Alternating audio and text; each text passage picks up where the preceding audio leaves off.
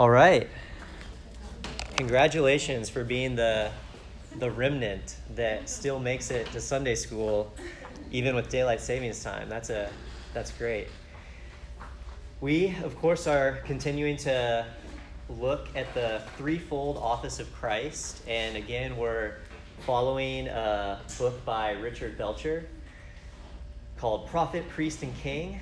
So whatever you hear that's good, it's probably derived from Belcher, and anything that's confusing, I take the blame for that. For the next 2 weeks, Kyle just finished up talking about the priesthood of Christ. So for the next 2 weeks, we're going to talk about the role of the king in the Old Testament. And after those 2 weeks, we're going to talk about how Christ is the ultimate king, the eternal king on our behalf. So before we jump in, I want to ask, by way of introduction, why are we talking about this again? It might seem like an obscure topic to some, maybe not to you, but why talk about the threefold office of Christ? Any ideas?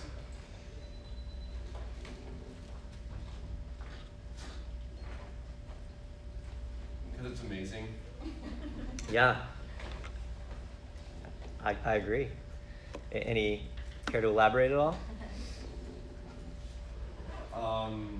Yeah, it's just amazing to think about, because you see how like all of Scripture is connected, and the general theme and all these things, how they weave together, and how this ultimate idea of mediator and redeemer, which God pre-planned ahead of time, and then had all of these things that would point to the ultimate mediator, Christ, in those offices. Yeah, it's just like amazing to think about redemption and like fulfillment, and like what the what the future will be like, in light of those three offices.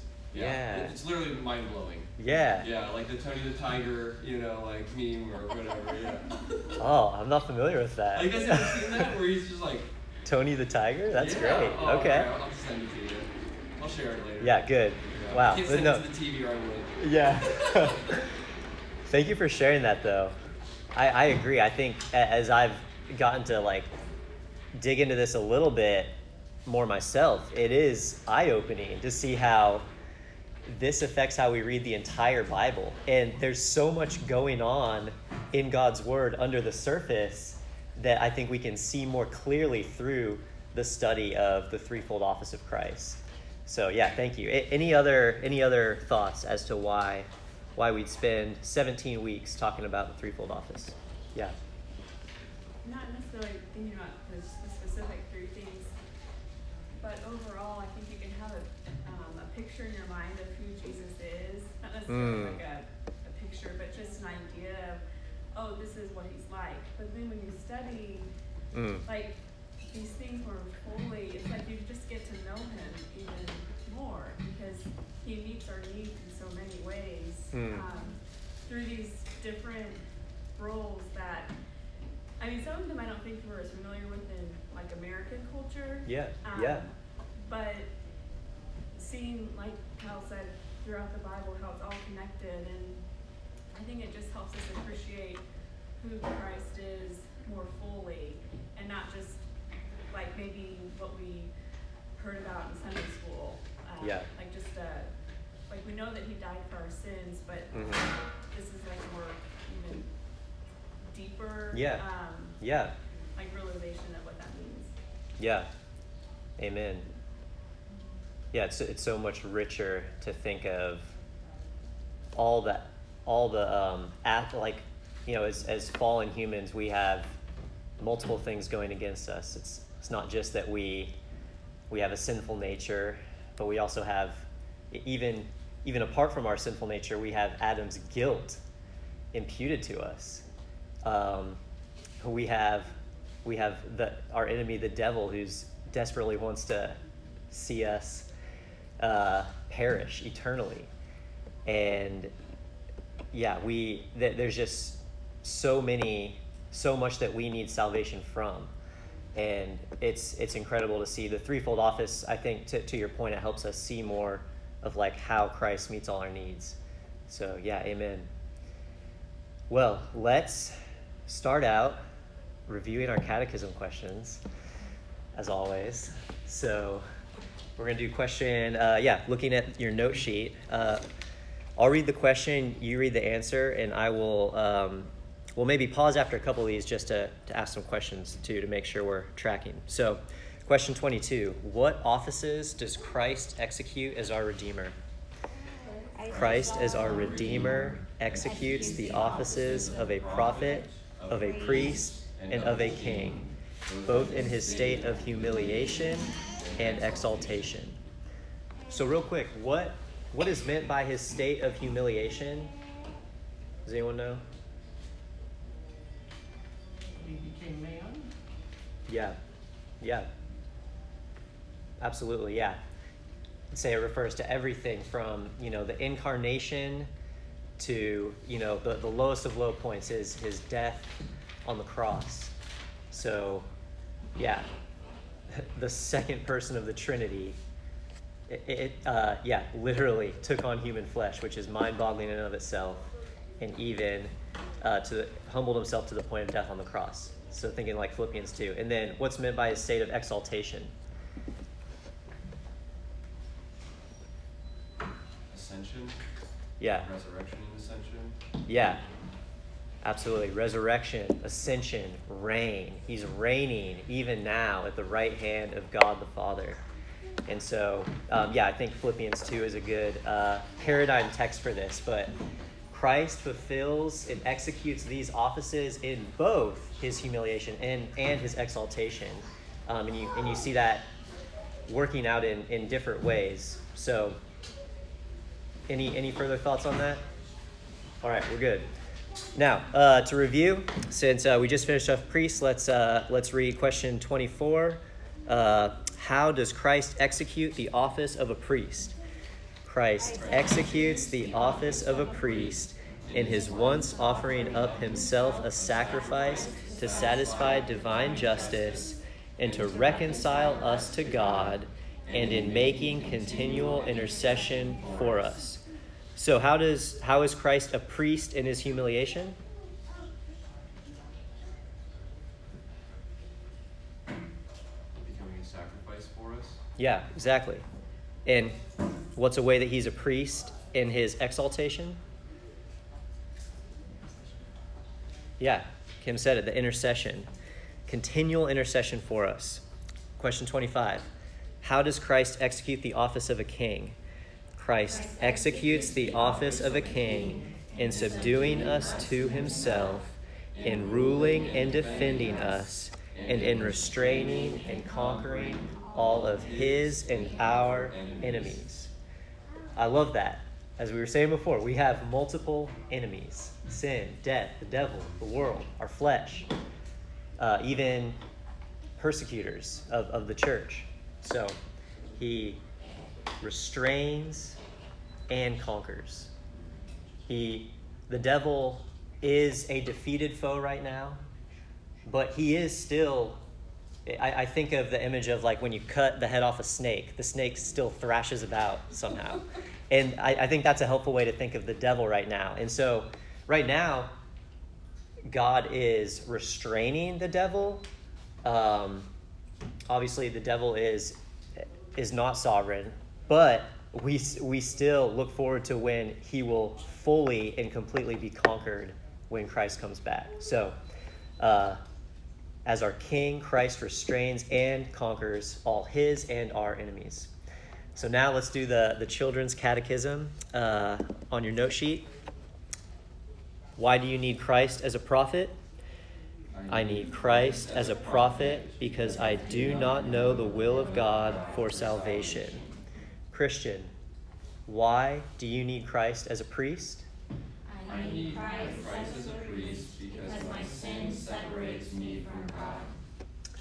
And Christian, why do you need Christ as a king?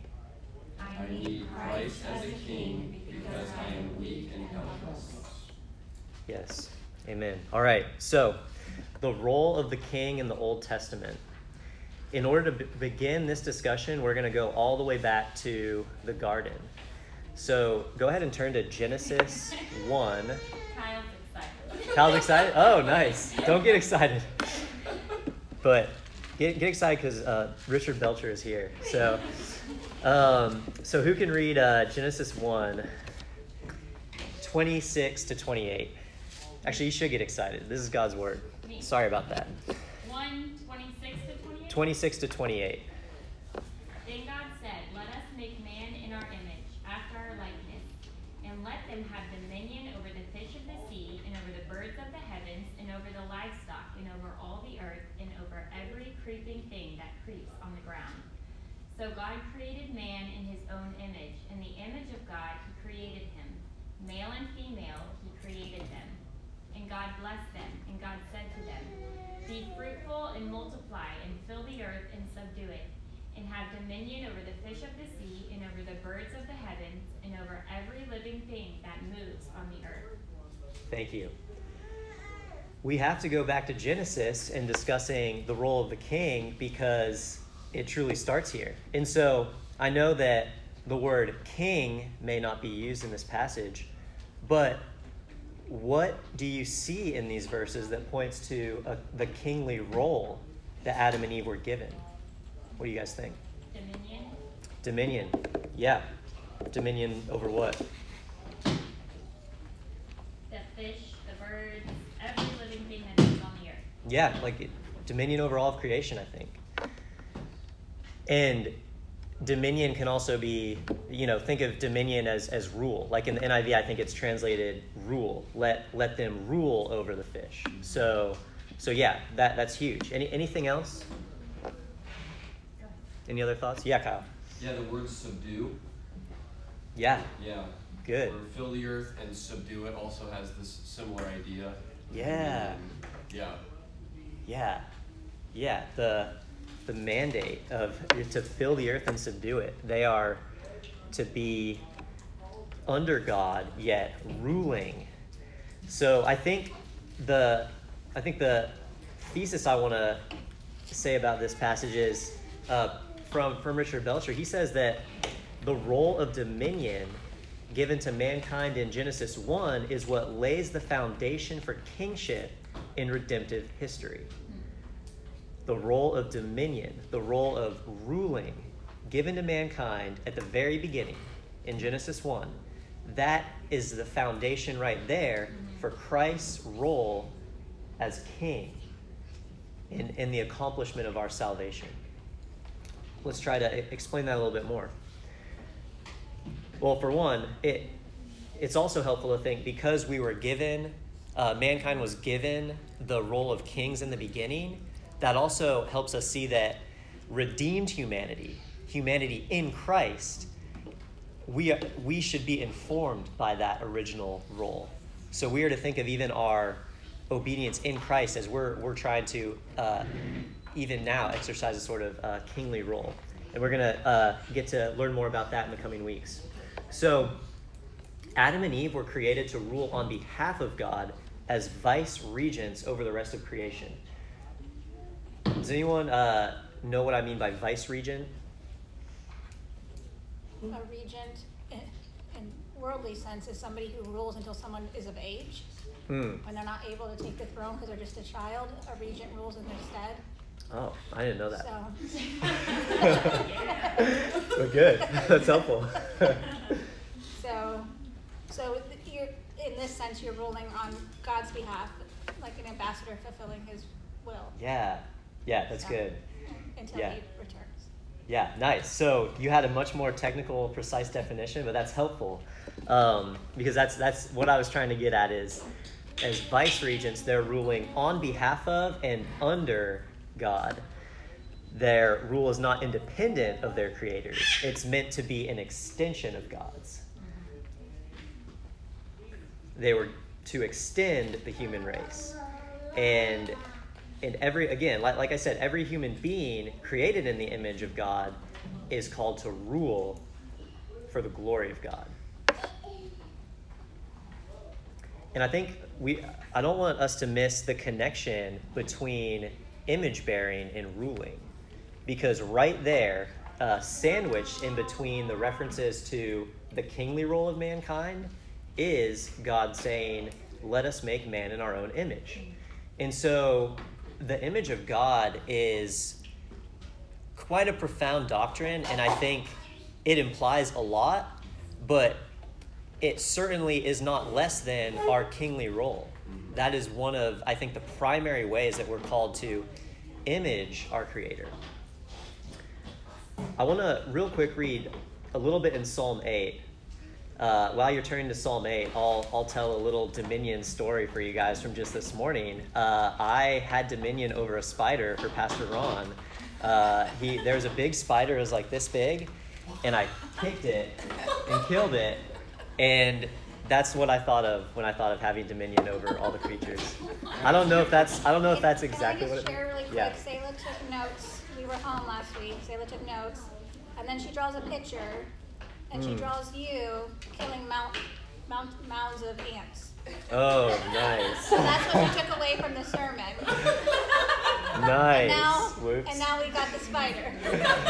How big was the spider? So, Exactly. okay, it was like that big. Wow. Big.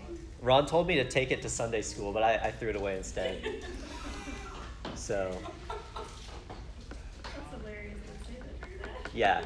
But that's also an effect of the fall, I suppose. I don't think Adam and Eve had to kill animals that might hurt them. So I'm looking forward to when we won't have to fear spiders and snakes and all that in the new heavens and new earth. So, all right, so Psalm 8. Could someone please read verses 3 through 8? Read it. When I look at your heavens, the work of your fingers, the moon and the stars which you have set in place, what is man that you are mindful of him, and the son of man that you care for him? Yet you have made him a little lower than the heavenly beings, and crowned him with glory and honor. You have given him dominion over the works of your hands. You have put all things under his feet, all sheep and oxen, and also the beasts of the field, the birds of the heavens, and the fish of the sea. Yeah, whatever passes. Whatever passes along the paths of the seas. Yeah, good. Yeah, highlighting here again, he has made mankind only a little lower than the heavenly beings, crowned him with glory and honor.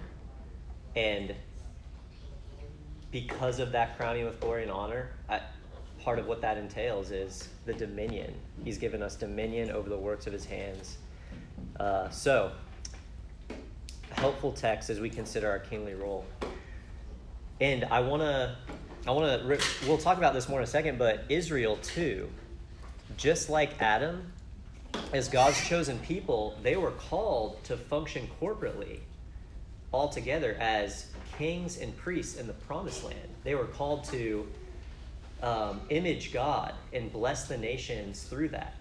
And so we're going to talk more about how that call was given to them and they failed, but that's yet another thing that points us to Christ. We're seeing Adam is given this mandate, he fails. Noah, in a sense, given another sort of creational mandate. We see him, right after that, gets drunk, some funky stuff happens, and, we see another fall. And then even with Israel, again. And so this should create in us a longing for, who is going to actually fulfill this mandate? Who can actually be truly and rightly bear God's image? So it should create in us a longing and an expectancy for the one who God will send. So first off, still in the beginning of Genesis, we're already going to start learning about God's redemptive plan.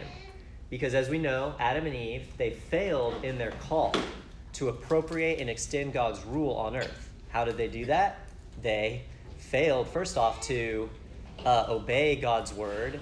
This serpent comes in, and right when the serpent opens its mouth and starts contradicting God's word, Adam should have picked up a sword, or maybe he didn't have a sword, but he should have done something. A sharpened stick, I don't know, but he should have tried to cast that snake out of there, get it out of God's holy place, the garden. Yet he didn't. Instead, they listened to the serpent, and so they failed in their calling. They rejected God's authority, And their rebellion brought all of creation under sin and under curse. And so God in Genesis chapter 3, he's as he's basically meting out the punishment, we see the first sign of hope, the first hint of salvation and redemption in chapter 3, verse 15. Go ahead and turn there. Genesis chapter 3, verse 15. I'll read it for us. God says, even in the midst of the curse, the telling of the punishment that has come about due to this sin, he says, I will put enmity between, speaking to the serpent, he says, I will put enmity between you and the woman, and between your offspring and her offspring. He shall bruise your head, and you shall bruise his heel. How does this is known as like the proto-evangelion or something like that. It's like the proto-gospel. The first mention of the gospel, you could say, in the whole Bible.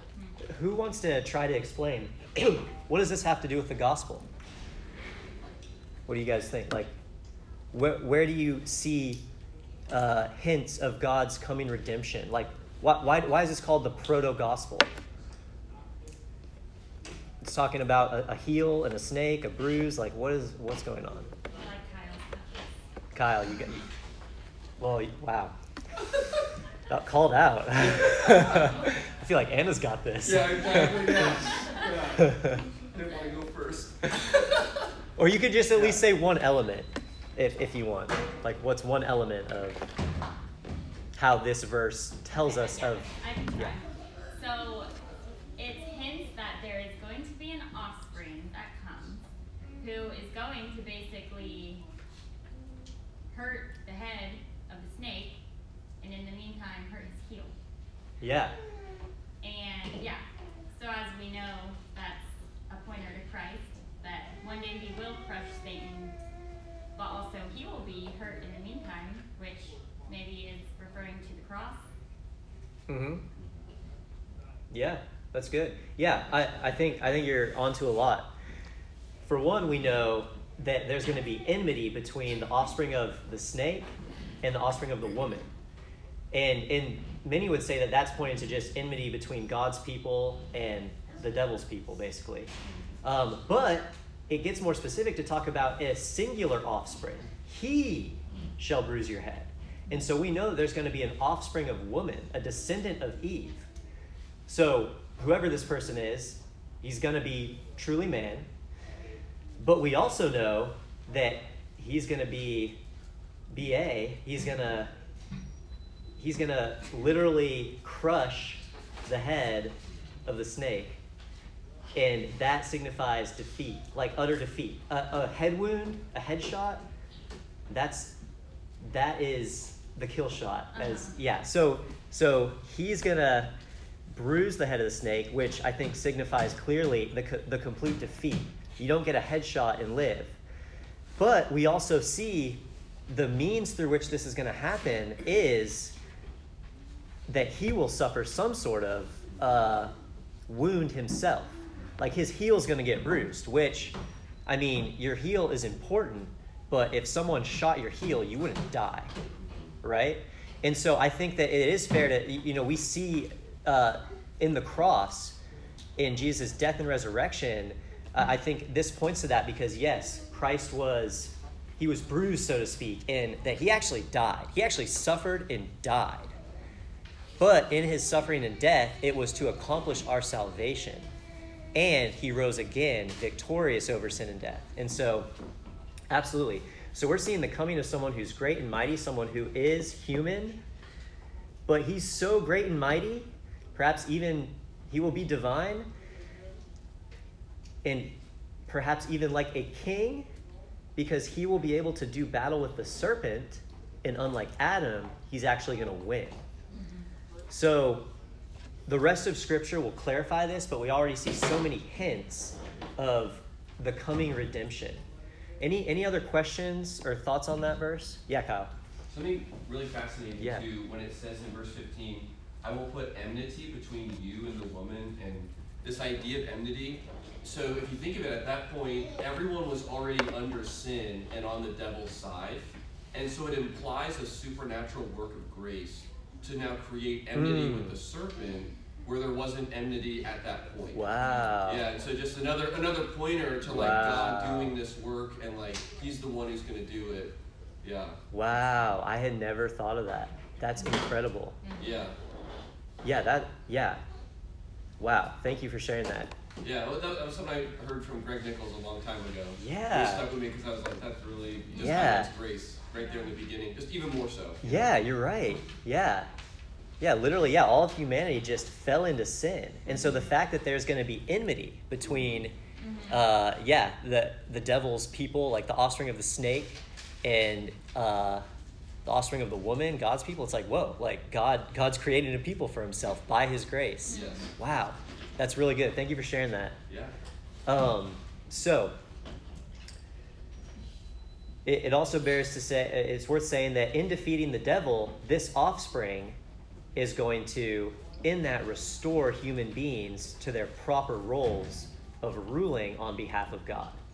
That is our ultimate destiny in the new heavens and the new earth. So let's look at some more hints. On your note sheet, it's on the back. We're going to talk about how the seed of the woman will be a son of Abraham. So throughout the rest of the Pentateuch, we're going to see a few more hints on who this coming one is, who's going to make all things right. Abraham, as we talked about a while back, he himself even exercised a sort of a kingly role. He had the wealth of a king. He led his troops out into battle against a coalition of 5 kings to rescue his cousin Lot. And so we see ways that even Abraham is typifying a king. And so God in Genesis 15, in Genesis 12, God's making promises to Abraham. He's making a covenant with Abraham. In Genesis 17, he gives him the covenant of circumcision and promises that Abram will be the father of a multitude of nations. He also furthermore says in 17 verse 6, I will make you exceedingly fruitful, and I will make you into nations, and kings shall come from you. The Israelite kings would be a fulfillment of this, but also Jesus as the eternal king, fully God, fully man, is the ultimate fulfillment of this. Here's another hint. Go ahead and turn to Genesis 49. We're going to real quick dive into these verses. Near the end of Jacob's life, Jacob blesses his sons and speaks concerning each of their futures. And so we get another hint as to where this Redeemer will come from in chapter 49. Who can read verses 8 through... Let's do 8 through 10. Thanks, Sabrina. Judah, your brothers shall praise you. Your hand shall be on their neck of your enemies. Your father's son shall bow down before you. Judah is a lion's cub. From the prey, my son, you have gone up. He stooped down. He crouched as a lioness who dares rouse him. The scepter shall not depart from Judah, nor the ruler's staff from between his feet, until tribute comes to him, and to him shall be the obedience of all the peoples. Thank you. Obedience of the peoples, sorry. Yeah, no, you're good. Yeah, good. Don't want to add to the word of God. Yeah, really good. So Judah is specifically said to have a sort that a ruler will come from Judah in the future. What do you see in this passage? You can also pull from verse 11 and 12, but what does this blessing tell us about Judah's offspring?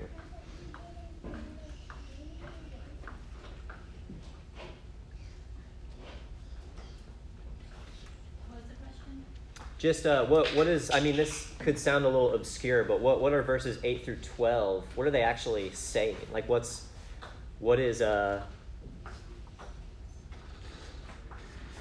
what is being predicted of Judah? It sounds like someone will reign, because especially verse 10, the scepter shall not depart from Judah, nor the ruler's staff from between his feet. Yeah. Perpetual kingship is, I think, if I wanted to say the main point of this, I would say perpetual kingship coming from Judah. Again, ultimately going to be fulfilled in Christ. He's the only eternal king, of course. So, and there's also a lot of other rich imagery in here. Like, I'm drawing from Belcher here, but he pointed out how, according to verse 8, his brothers are, for one, he has a place of prominence among his brothers because kings are coming from Judah. And the reason that it sounds like they're bowing, they're praising him and bowing before him is because he's had victory over his enemies. Then there's also the lion imagery, which is very kingly language that's used to describe his future. The victory that will come through a ruler from Judah is going to command the obedience of the peoples, according to verse 10. That makes me think of Christ, who is literally saving people from every tribe and tongue to himself. The coming of this ruler is also going to bring abundant blessing. Look at verse 11 and 12. I didn't know what 11 meant at first, but according to Belcher, the whole binding donkey to a vine, that's imagery of abundance. Because if you tie a donkey to a vine, that's going to destroy the vine. But there's so many vines, there's so much abundance and prosperity. Yeah, there's so much overabundance, plentifulness, that you can hitch donkeys to vines. It doesn't even matter because the vine will be destroyed. Yeah, we can spare all the vines. Yeah. So, verse 12, images like that, a healthy people, healthy eyes, healthy teeth. And so the abundance leads to a healthy appearance among the people. Wine will be as plentiful as water because he's literally just washing his garments in wine, his vesture in the blood of grapes. So it's images of complete overflowing blessing. And that's amazing to think about how that will even ultimately be fulfilled in the new heavens and new earth, where there will be no want, no lack. So, main point is an utter image of, the image of perpetual kingship, and then with that comes abundance and prosperity from the Lion of the tribe of Judah. So we see also a star out of Jacob in Numbers. We're not going to spend too much time because I want to get through everything, but basically Balaam is a diviner who was called to curse God's people. The king of Moab was freaked out by Israel. They're traveling towards him. He's afraid that they're too numerous and powerful for him, and so he calls a diviner to curse them.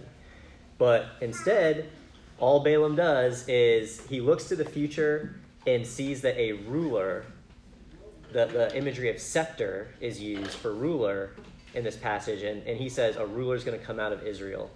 So Where is that found? this is in Numbers 24:17. Yeah.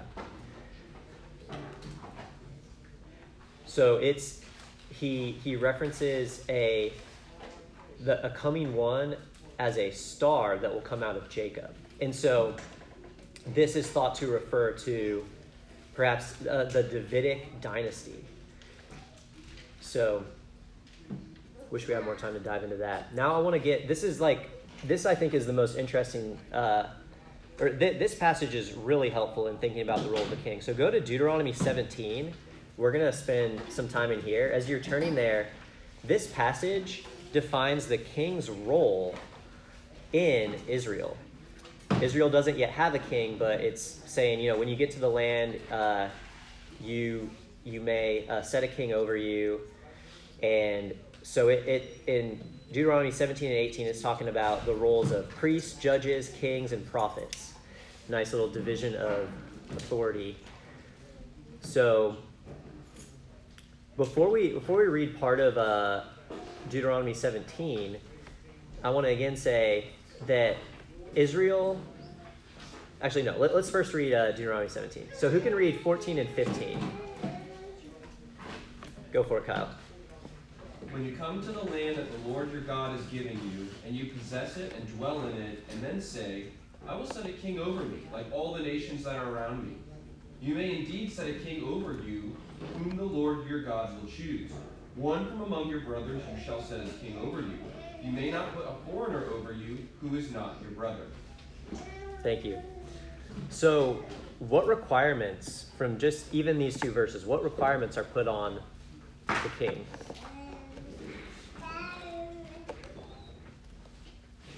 God has to choose them. Yes, that's huge. And one from among their brothers. Yeah, good.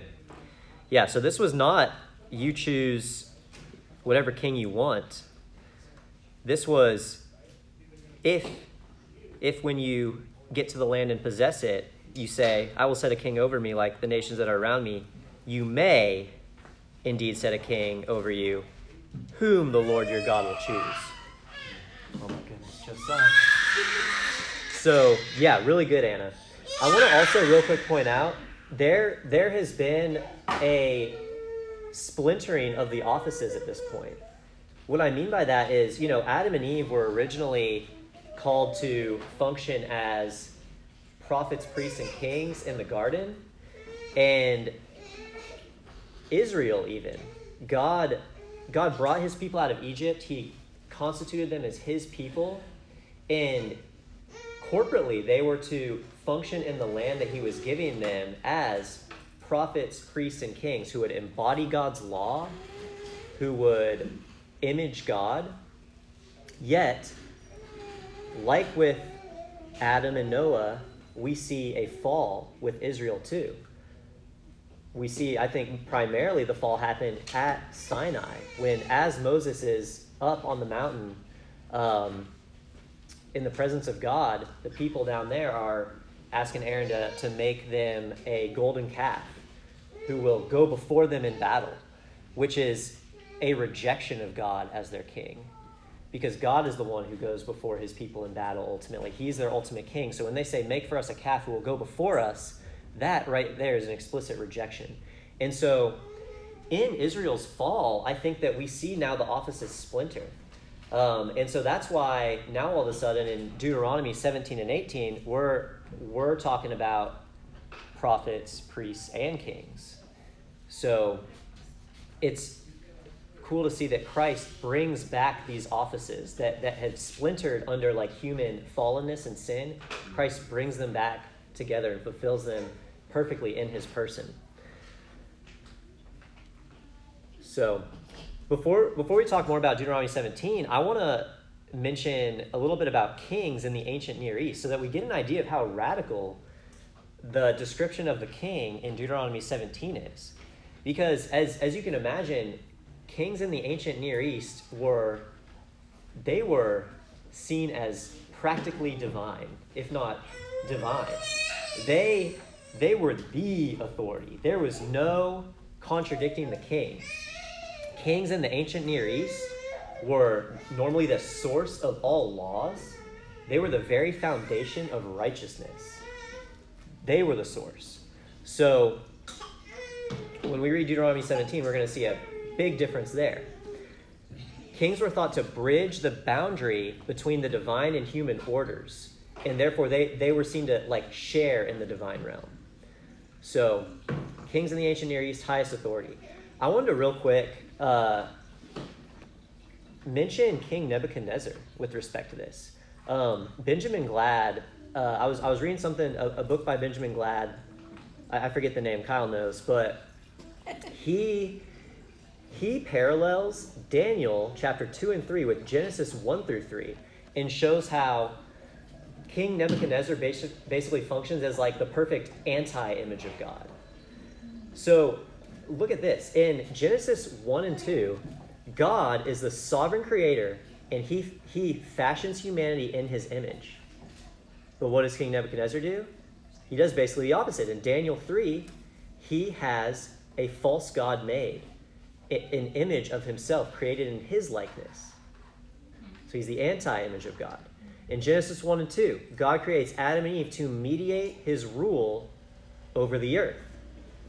Nebuchadnezzar, on the other hand, he's trying to mediate his own rule over the earth in Daniel 3.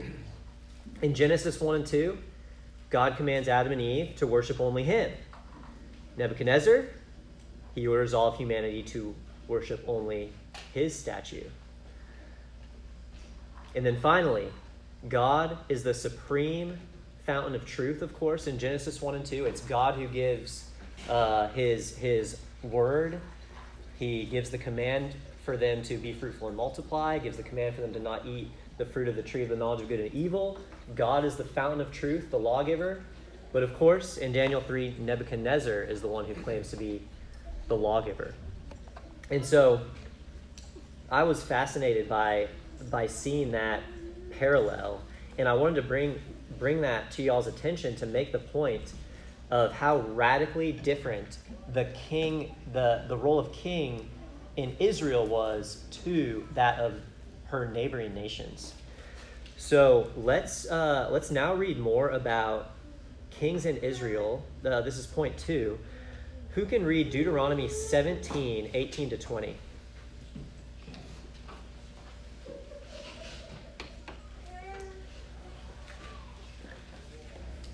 Thanks, Ron. And when he sits on the throne of his kingdom, he shall write for himself in a book a copy of this law, approved by the Levitical priests. And it shall be with him, and he shall read in it all the days of his life, that he may learn to fear the Lord his God by keeping all the words of this law and these statutes and doing them, that his heart may not be lifted up above his brothers, and that he may not turn aside from the commandment, either to the right hand or to the left, so that he may continue long in his kingdom, he and his children in Israel. Thank you. In these verses, what ways is the authority of the Israelite king limited? I think there's multiple ways. What ways do you guys see? How's his authority limited?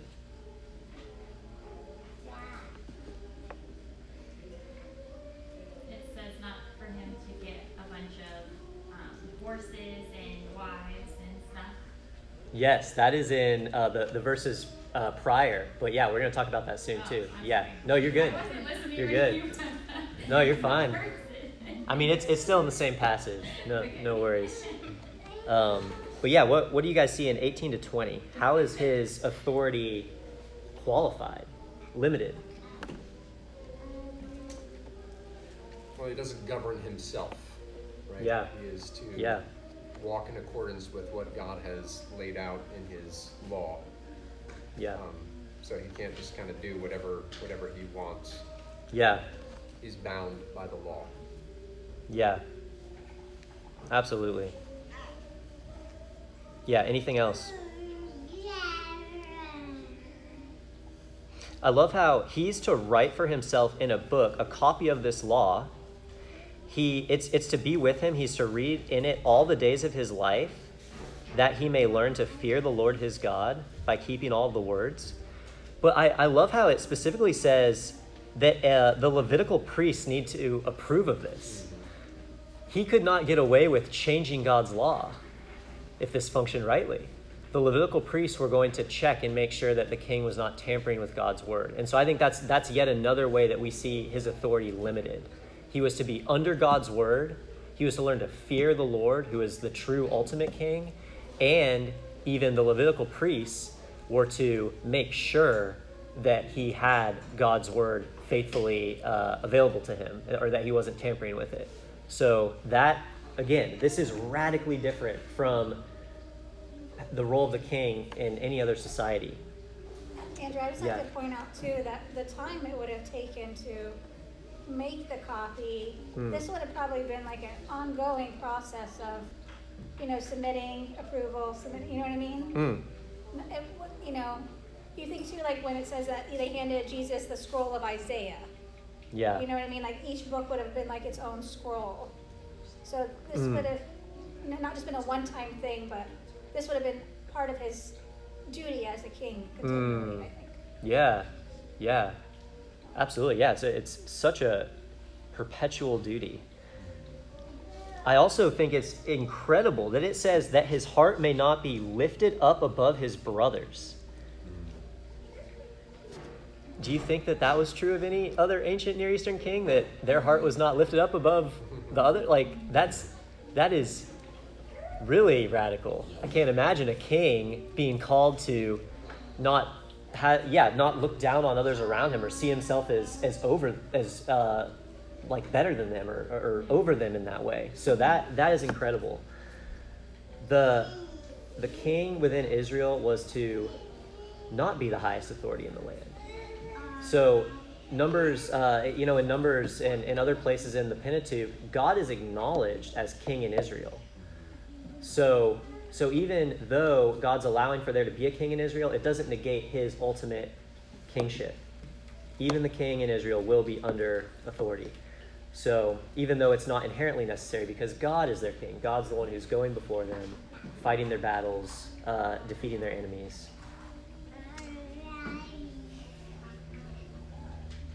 So let's read verses 16 and 17 and think more about the temptations that would come with kingship. Who can read 16 and 17? You go for it. Only he must not acquire many horses for himself, or cause the people to return to Egypt in order to acquire many horses, since the Lord has said to you, you shall never return that way again. And he shall not acquire many wives for himself, lest his heart turn away, nor shall he acquire for himself excessive silver and gold. Thank you. Yeah. Wow. Again, this is utterly different from other kings in the ancient Near East. So here, what temptations apparently come with kingship? What temptations is God having these kings guard against in these verses? So now I can talk about. Yeah, go for it. Yeah, for sure. Just not getting rich and then not having a big army, maybe like many horses and stuff like that. Yeah. And then not having a lot of wives. What's wrong with getting rich and having a big army? Like, what's the big deal with that? Like, why would that be a problem? Shouldn't God's people prosper and be able to throw down with a big army? And shouldn't God's people have abundant wealth reflecting him as their king who provides for them? Kyle was going to say, but maybe I'm guessing, but maybe it's like for Israel to have that. That's one thing, but it's saying the king cannot. Nice. Yeah. So it's like one man shouldn't just rise above everyone with riches and army. And Yeah.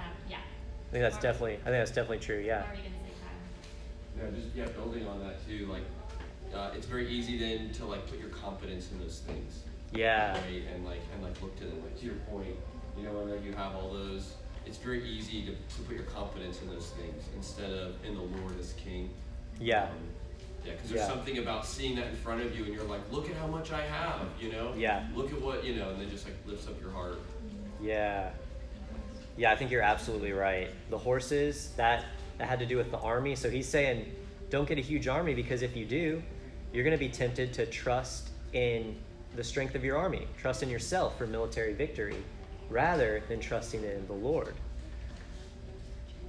And then the wives, not only is it a disobeying of Genesis 2, but also the foreign wives, that implies alliances with other countries. And so again, you're trusting in your alliances rather than the Lord.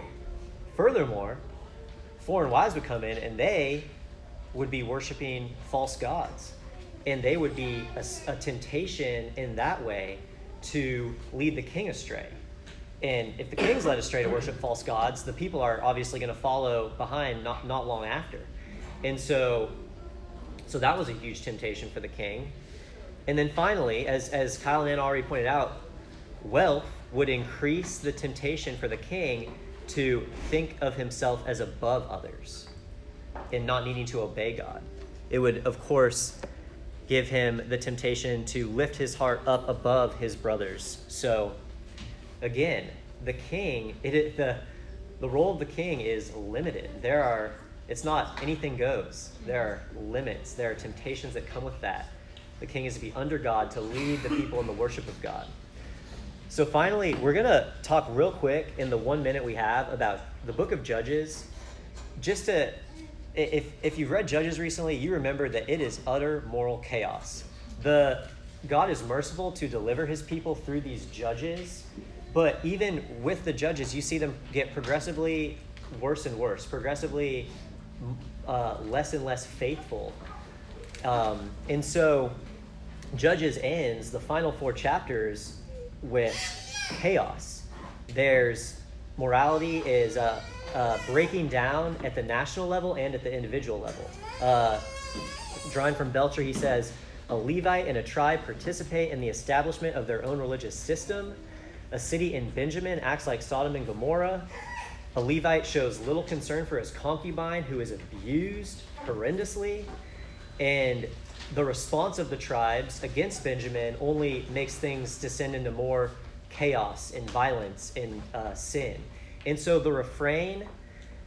there's 2 refrains in Judges that really should get our attention in light of what we're talking about.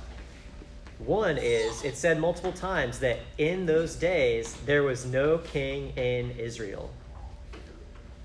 And then it's also said, and everyone did what was right in his own eyes.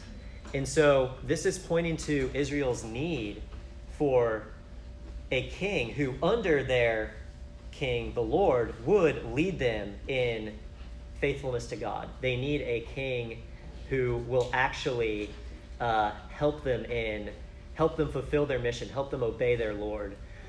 So Judges ends showing just the utter chaos of the sin that's just running rampant. Everyone's a law unto themselves, just doing whatever they see as right in their own eyes. And a king, there's hints that a king, a truly righteous king, is part of what Israel needs. So, in the coming weeks, we're going to turn to that and see how Christ ultimately fulfills this. Please pray with me. Lord, we thank you for your word, and we praise you that we can come together. Would you bless our time now in corporate worship and help us to hear your word with humility and trembling and faith. We pray this all in Jesus' name. Amen. Thank you, guys.